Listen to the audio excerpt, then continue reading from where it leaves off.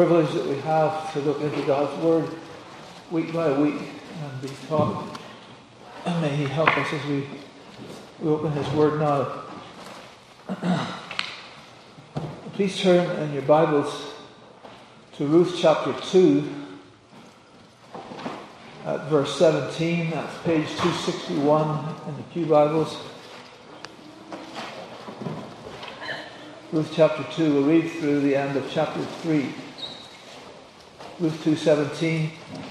Let's hear God's word. So Ruth gleaned in the field until evening, and beat out what she had gleaned, and it was about an ephah of barley. Then she took it up and went into the city, and her mother-in-law saw what she had gleaned. So she brought out and gave to her what she had kept back after she had been satisfied. And her mother-in-law said to her, "Where have you gleaned today, and where did you work? Blessed be the one who took notice of you." So she told her mother-in-law with whom she had worked, and said, "The man's name with whom I work today is Boaz." And Naomi said to her daughter-in-law, "Blessed be he of the Lord, who has not forsaken his kindness to the living and the dead." And Naomi said to her, "This man is a relation of ours, one of our close relatives." Ruth the Moabitess said, "He also said to me, 'You shall stay close by my young men until they have finished all my harvest.'" And Naomi said to Ruth her daughter-in-law, "It is good, my daughter, that you go out with his young woman, and that people do not meet you in any other field." So she stayed close by the young woman of Boaz to glean until the end of the barley harvest and wheat harvest. She dwelt with her mother-in-law. Then Naomi, her mother-in-law, said to her, "My daughter, shall I not seek security for you, that it may be well with you? Now Boaz, whose young woman you were with, is he not our relative? In fact, he is winnowing barley tonight at the threshing floor. Therefore wash yourself and anoint yourself, put on your best garment and go down to the threshing floor, but do not make yourself known to the man until he has finished eating and drinking. Then it shall be when he lies down that you shall notice the place where he lies. You shall go in, uncover his feet, and lie down, and he will tell you what you should do." And she said to her, "All that you say to me I will do." So she went down to the threshing floor and did according to all that her mother-in-law instructed her.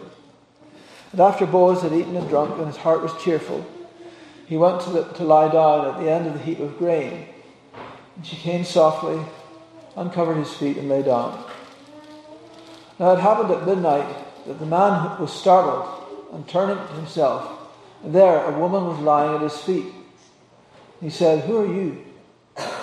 So she answered, "I am Ruth, your maidservant. Take your maidservant under your wing, for you are a close relative." Then he said, "Blessed are you of the Lord, my daughter, for you have shown more kindness at the end than at the beginning, in that you did not go after young men, whether poor or rich. And now, my daughter, do not fear.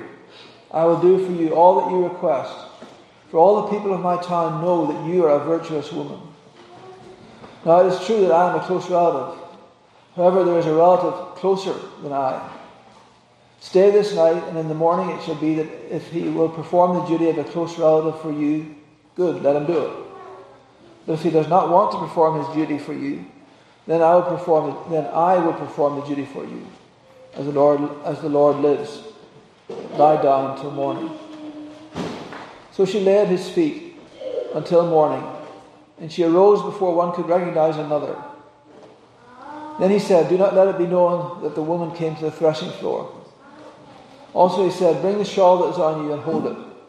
And when she held it, he measured 6 ephahs of barley and laid it on her. Then she went into the city. When she came to her mother-in-law, she said, "Is that you, my daughter?" Then she told her all that the man had done for her. She said, "These 6 ephahs of barley he gave me. For he said to me, 'Do not go empty-handed to your mother-in-law.'" Then she said, "Sit still, my daughter, until you know the matter will turn out. For the man will not rest until he has concluded the matter this day."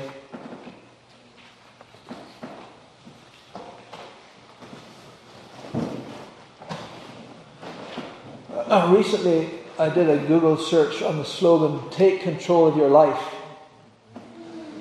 I set up the search so that the only hits would be for the exact complete sentence. And I got 27 million hits.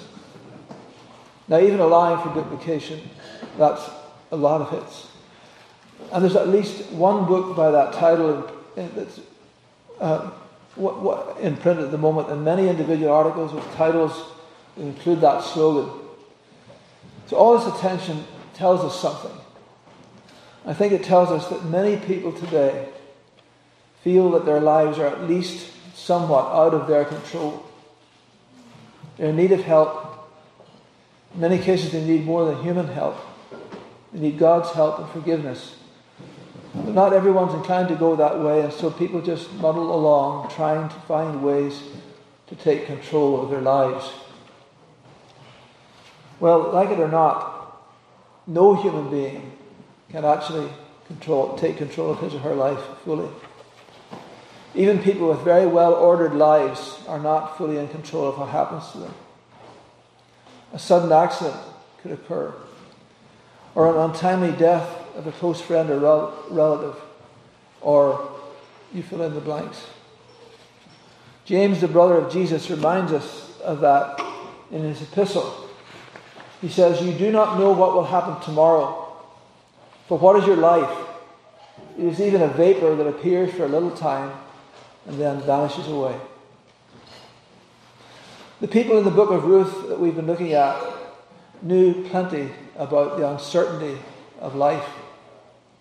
The story began, as you may recall, with a famine in Israel, a really bad famine that seems to have lasted at least 10 years. We don't know how many people died during that time in the land of Israel.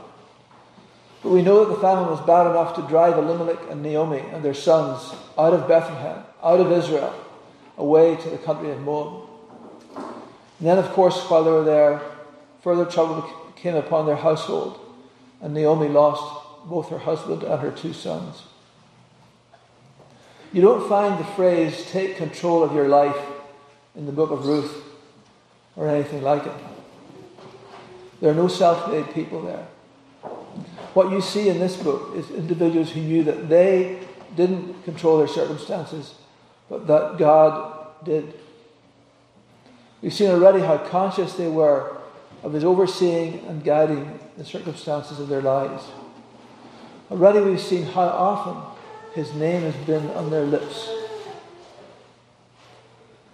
We noted before that widows were particularly vulnerable in those times. In the book of Ruth, we see 2 widows, Naomi and Ruth, aware of their vulnerability, seeking help. Today, we see them seeking deliverance and security through the institution of the kinsman redeemer. We look at what that institution is, or rather was, and how it worked.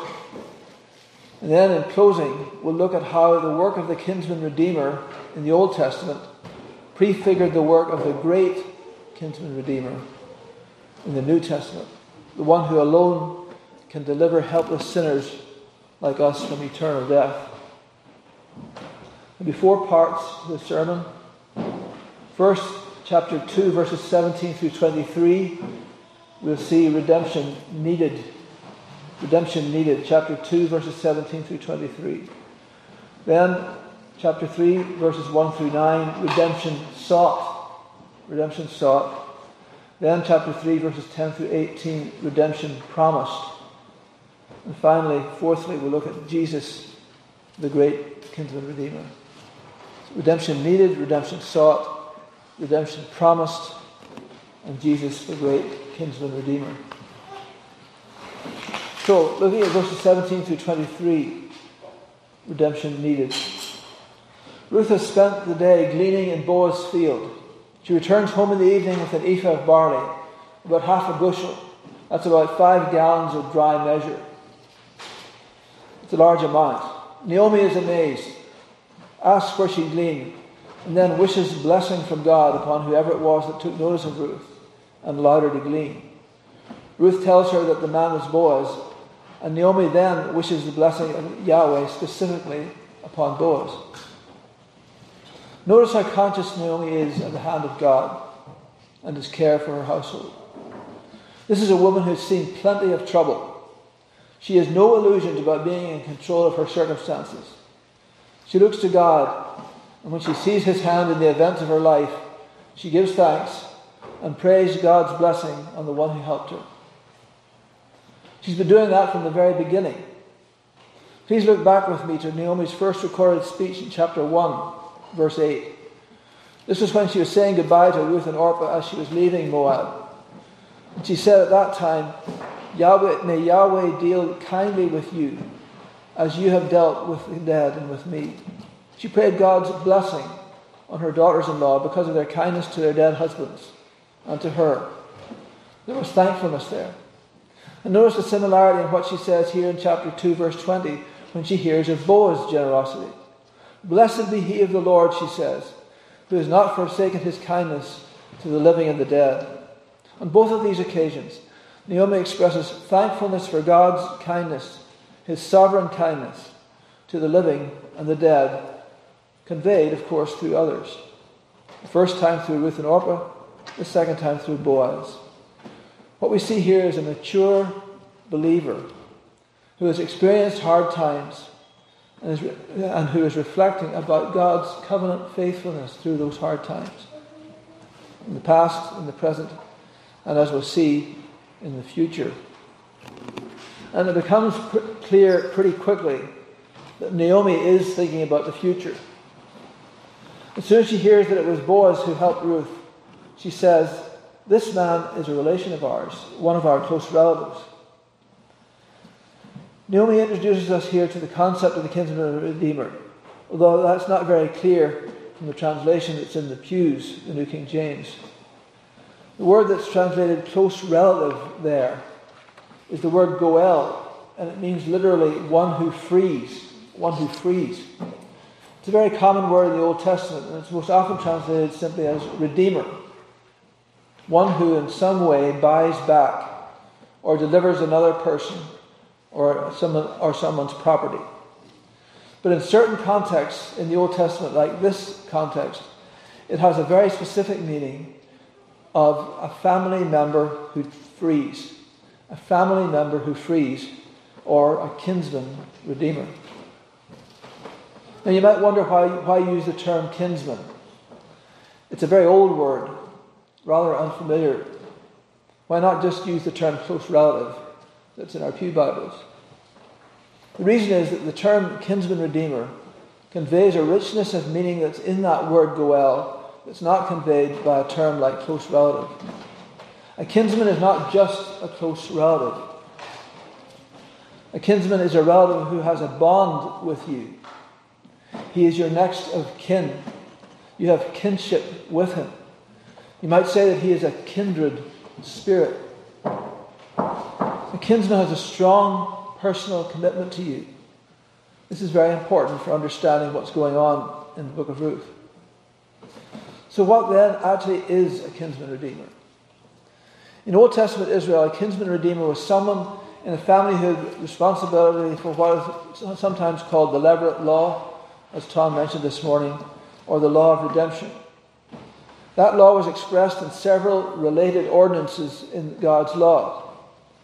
Basically, the law was that when something really bad happened in a family, such as the death of the breadwinner or financial disaster, the nearest male relative who was not directly affected had the responsibility to take action for the sake of the rest of the family. The part of the law that relates to Ruth's situation is set forth in Deuteronomy 25. I'll read part of it again just to refresh our memory.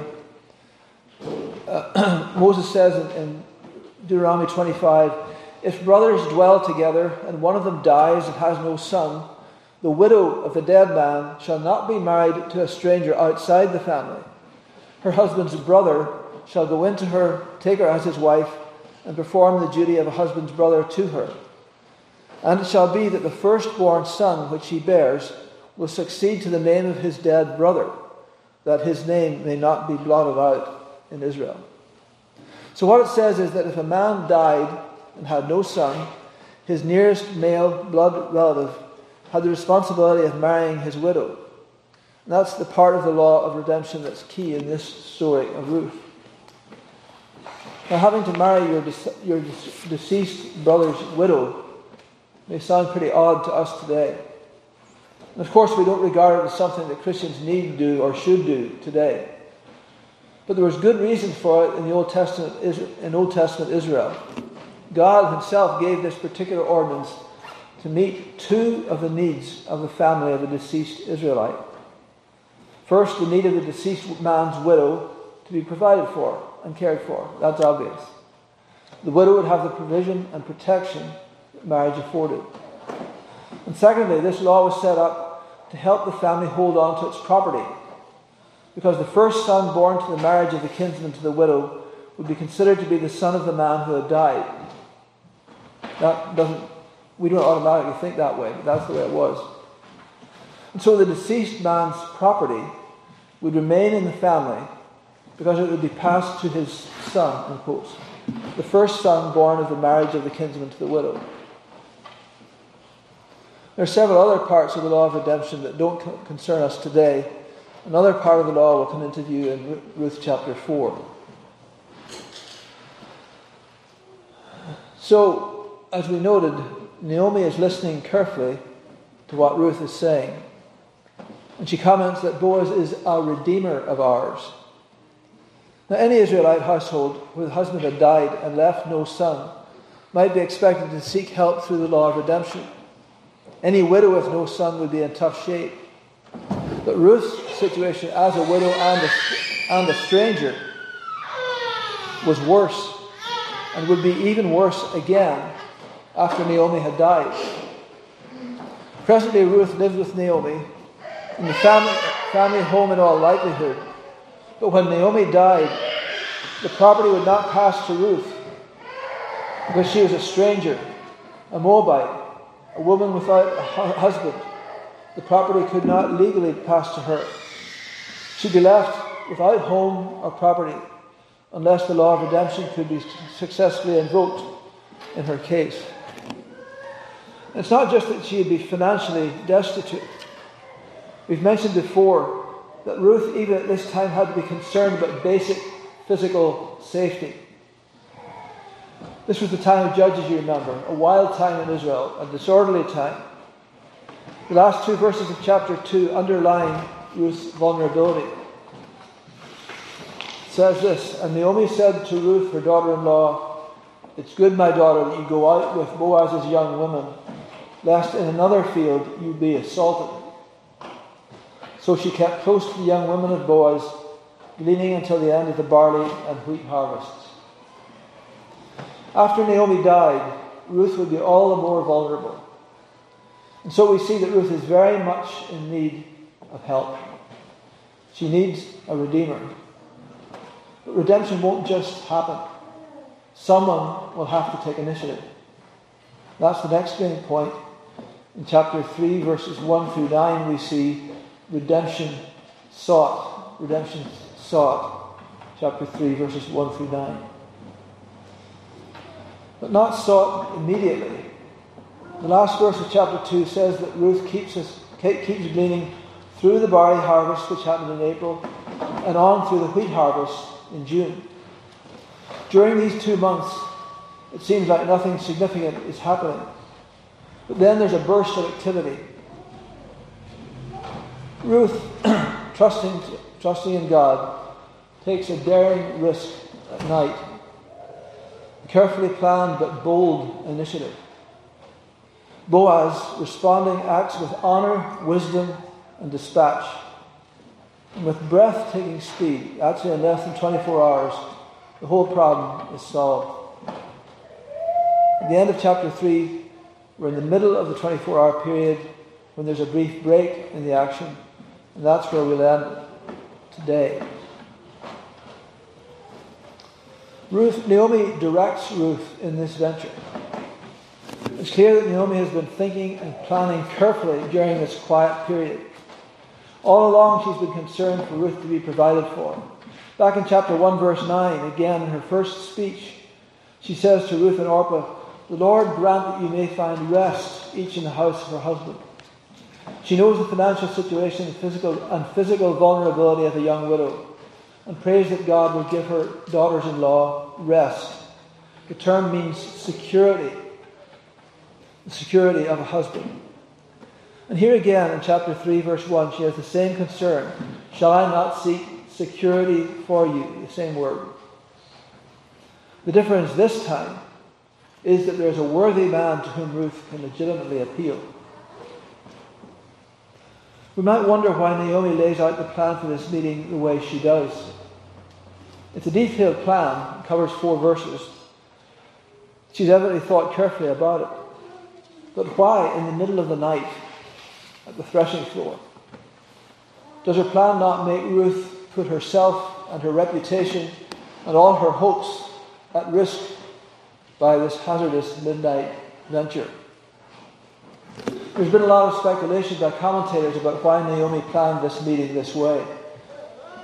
But I think the best explanation may be the simplest. That she planned it that way because Ruth needed to speak with Boaz without others seeing them together or hearing what they were saying. And that at that time of year, the threshing floor at midnight was the best place and time, maybe the only place and time, where they could talk without being observed or overheard. At harvest time, men often slept at the threshing floors, because the threshing floors were wide open areas where the grain was subject to being stolen.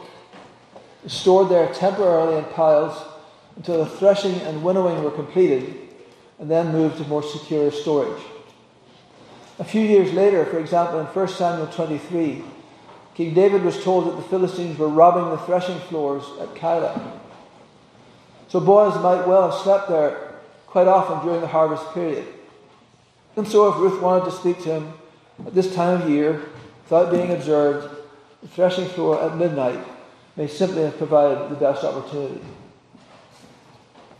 And so Ruth now, trusting her mother-in-law and trusting God, agrees to do what Naomi has said. She waits till Boaz is ready to lie down, observes where he settles, and waits till he is asleep. She then comes quietly, uncovers his feet, and lies down. Then, later when he awakes suddenly, she identifies herself and says, "Spread your wings over your servant, for you are a redeemer." That's verse 9. Now what's going on here? This might sound like something we don't want to hear about. Some commentators have suggested that Ruth was trying to seduce Boaz. But the text actually gives no hint of sexual impropriety, and we need to state that clearly. By uncovering Boaz's feet, and then by saying to him, "Spread your wings over your servant," Ruth is asking him to marry her. For, as she says, "You are a redeemer." That's very clear. That is the purpose of the visit. But there's no textual basis for suggesting that anything sinful occurred that night. Ruth simply asked him to marry her because he was a kinsman of her deceased husband. And after their conversation, she lay at his feet till she got up.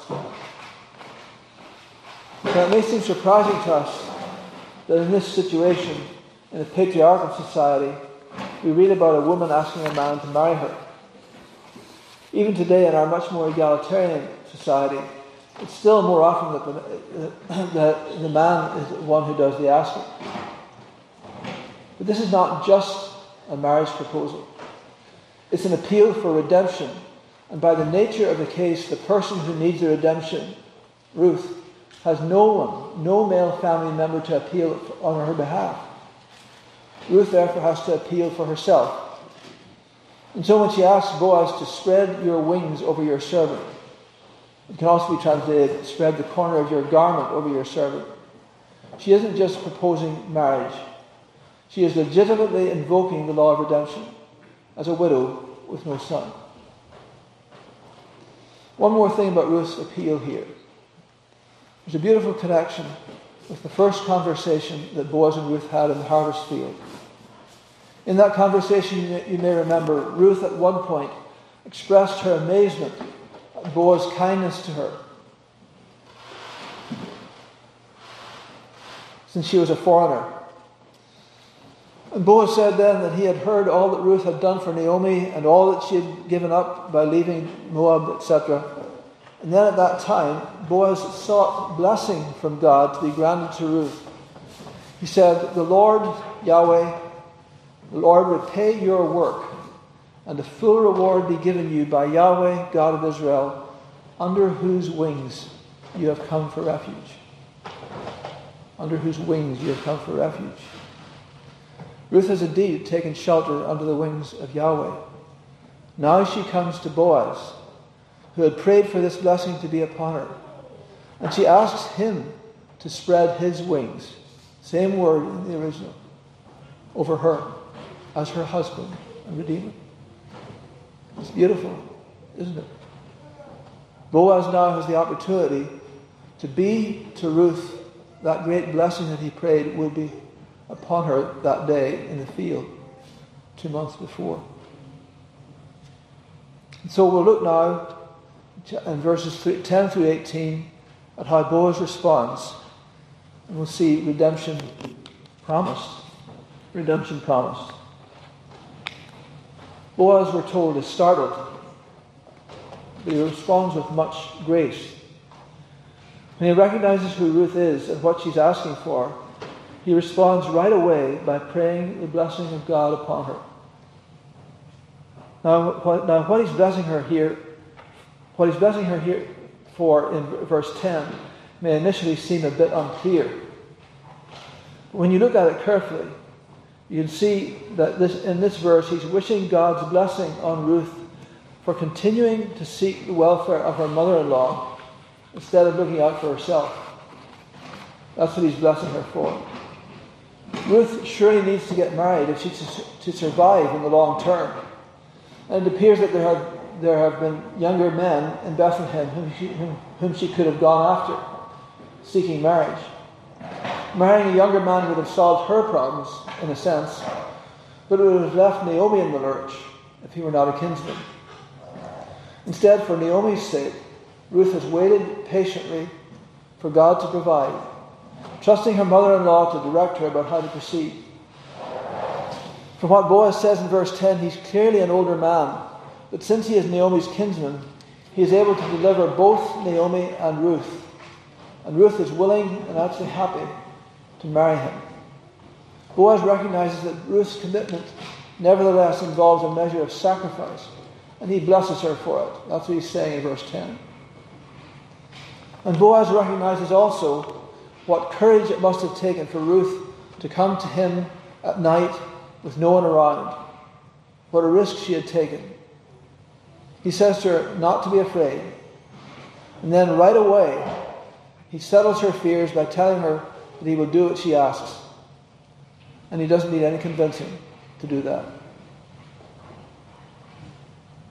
He tells her that everyone in Bethlehem knows that she is a virtuous woman, or a worthy woman, or a woman of excellence, depending on what translation you're using. He uses a word that's loaded with meaning in the scripture, the word Hayil. This word is part of the title that he uses to describe Ruth here, a worthy woman. And it's the exact same wording that the author of Proverbs 31, which we read earlier, uses to describe that amazing woman. That woman of godly character, diligence, kindness, fruitfulness. That much respected woman in Proverbs who is able to do everything and do it well. In Proverbs she's called a virtuous wife because in Old Testament Hebrew the same word meant woman or wife. But it's the exact wording by which Boaz describes Ruth. Boaz is giving Ruth high praise. Of course, there are many godly women and noble women in the Bible. But somewhat amazingly, the Holy Spirit, the author of Scripture, has determined that in the whole Bible, only Ruth, the Moabite, the foreigner, the poor woman who has neither money nor standing, the gleaner, only she in the whole Bible is given this title that is so rich in meaning, woman of excellence. Boaz, by the Spirit, has given Ruth the highest praise possible. Also, there's a beautiful correspondence between how Boaz describes Ruth here and how the narrator described Boaz back in chapter 2. The phrase woman of excellence, by which Boaz describes Ruth here in chapter 3, is the feminine form of the phrase by which Boaz was introduced to us as a man of excellence in chapter 2, verse 1. As you may remember, the phrase by which Boaz is introduced in chapter 2 is translated in a variety of ways in our English translations. And this variety of translation makes it harder to see the true connection of this phrase with other scriptures. But in the original language, the beautiful parallel between the description of Boaz in chapter 2 as man of excellence and the description of Ruth in chapter 3 as woman of excellence is clear. And of course, we've already seen excellence of godly character in both of them. And we're seeing it again here in this midnight meeting. What we've been witnessing throughout this short book is God bringing together a truly marvelous couple. Two people in whom He has poured out His Spirit, forming them both into people who are in every way full of God's grace and all the excellence of character that grace produces. A man of excellence and a woman of excellence.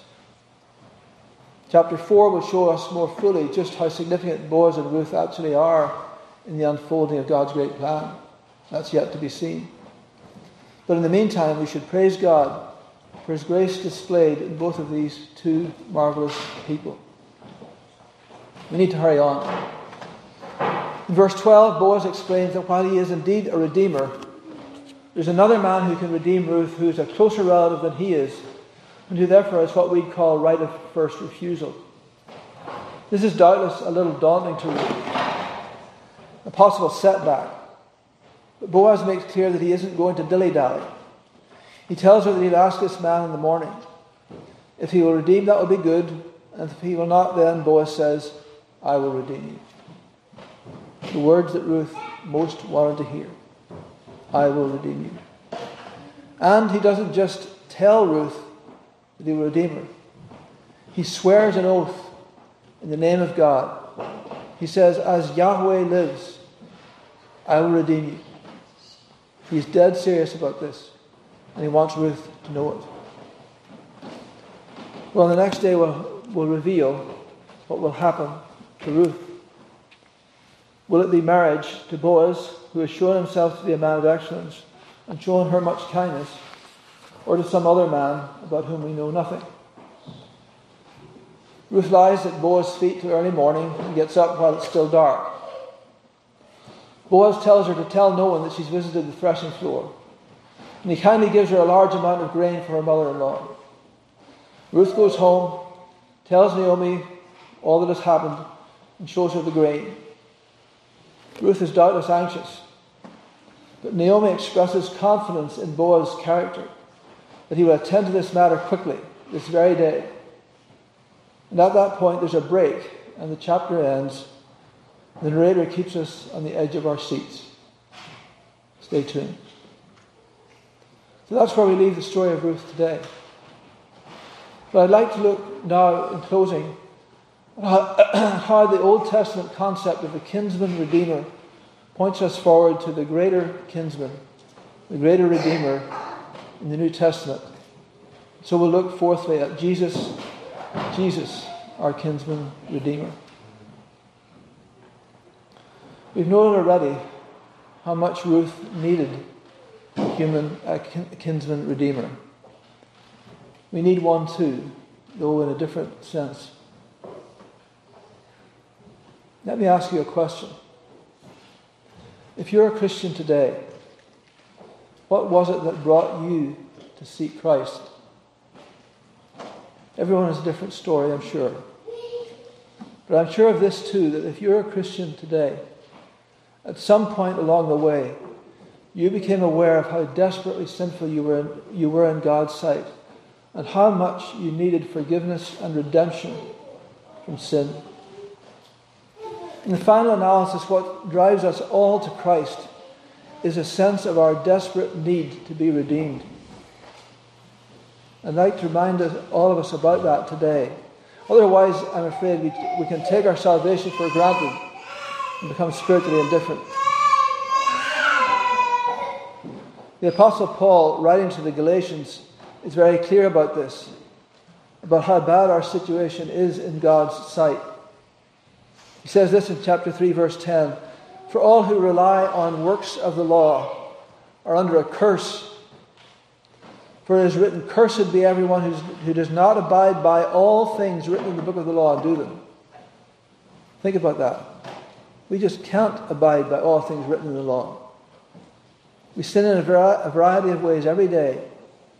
And Paul says here that we are actually under God's curse because of our sins.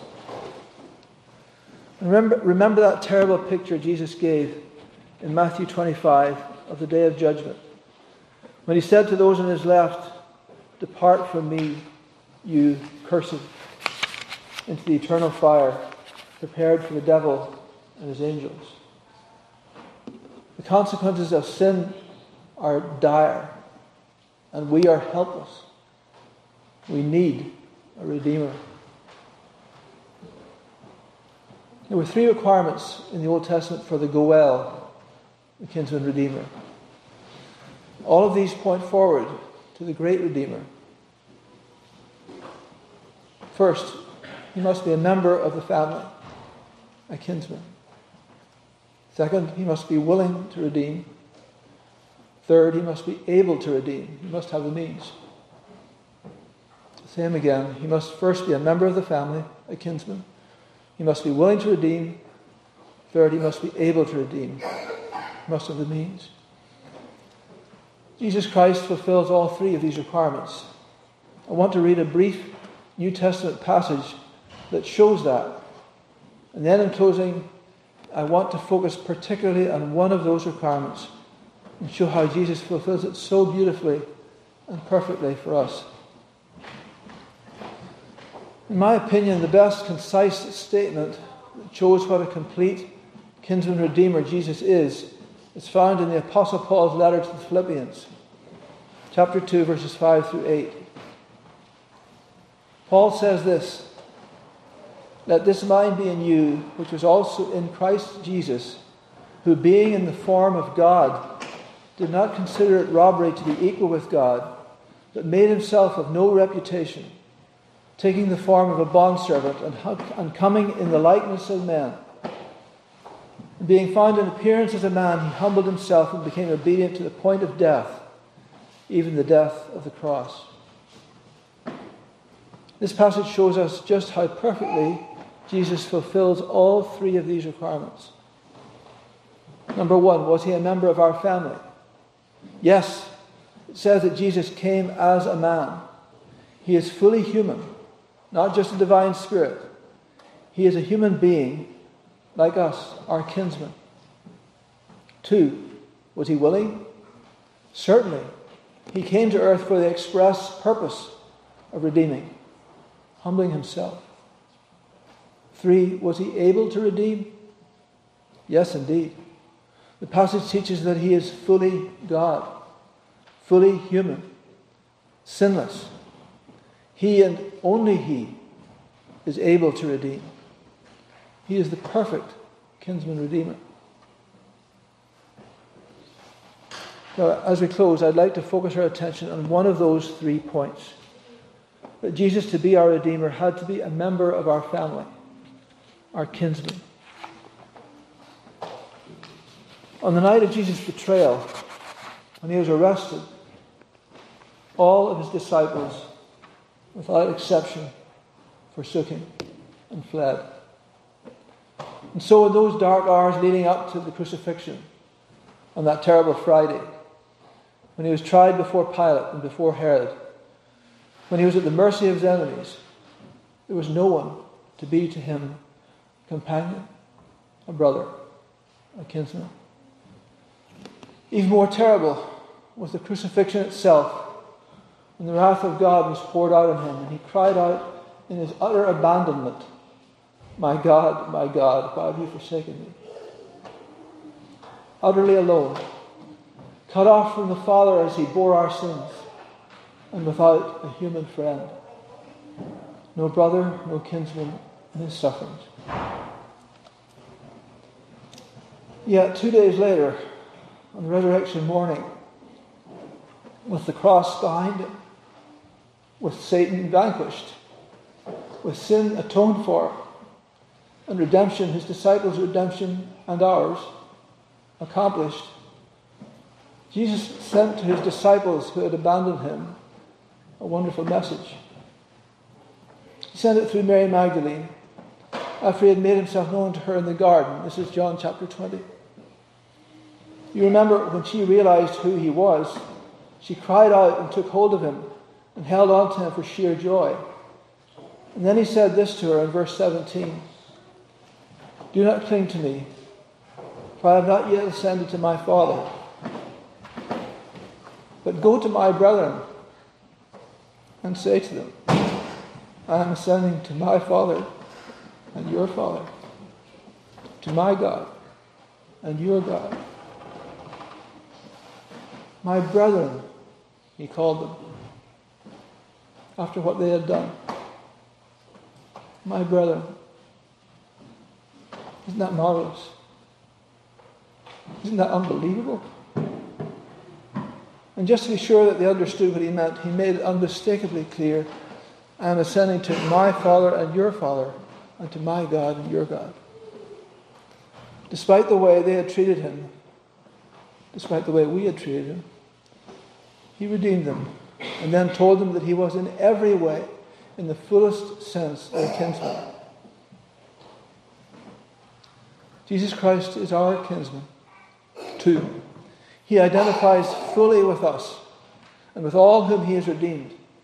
The author to the Hebrews says that in chapter 2 that he is not ashamed to call us brethren.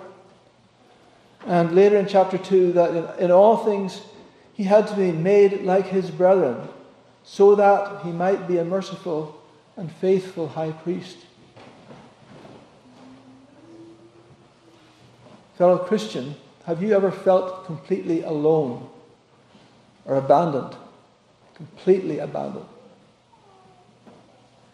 Have you ever felt that no one understands or cares? You may be wrong about being totally alone, for if you're a Christian, you may have more friends than you realize. But even if you're temporarily, completely alone, Jesus, your kinsman, is truly with you, caring for you, supporting you, strengthening you. Perhaps the well-known child's song says it best. Jesus loves me. This I know, for the Bible tells me so. Let's look to him now.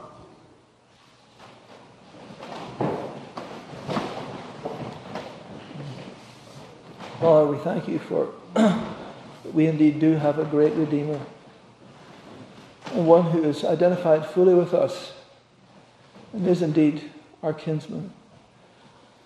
We thank you, Lord, for that great love that he showed by willingly coming to earth for the express purpose of redeeming us.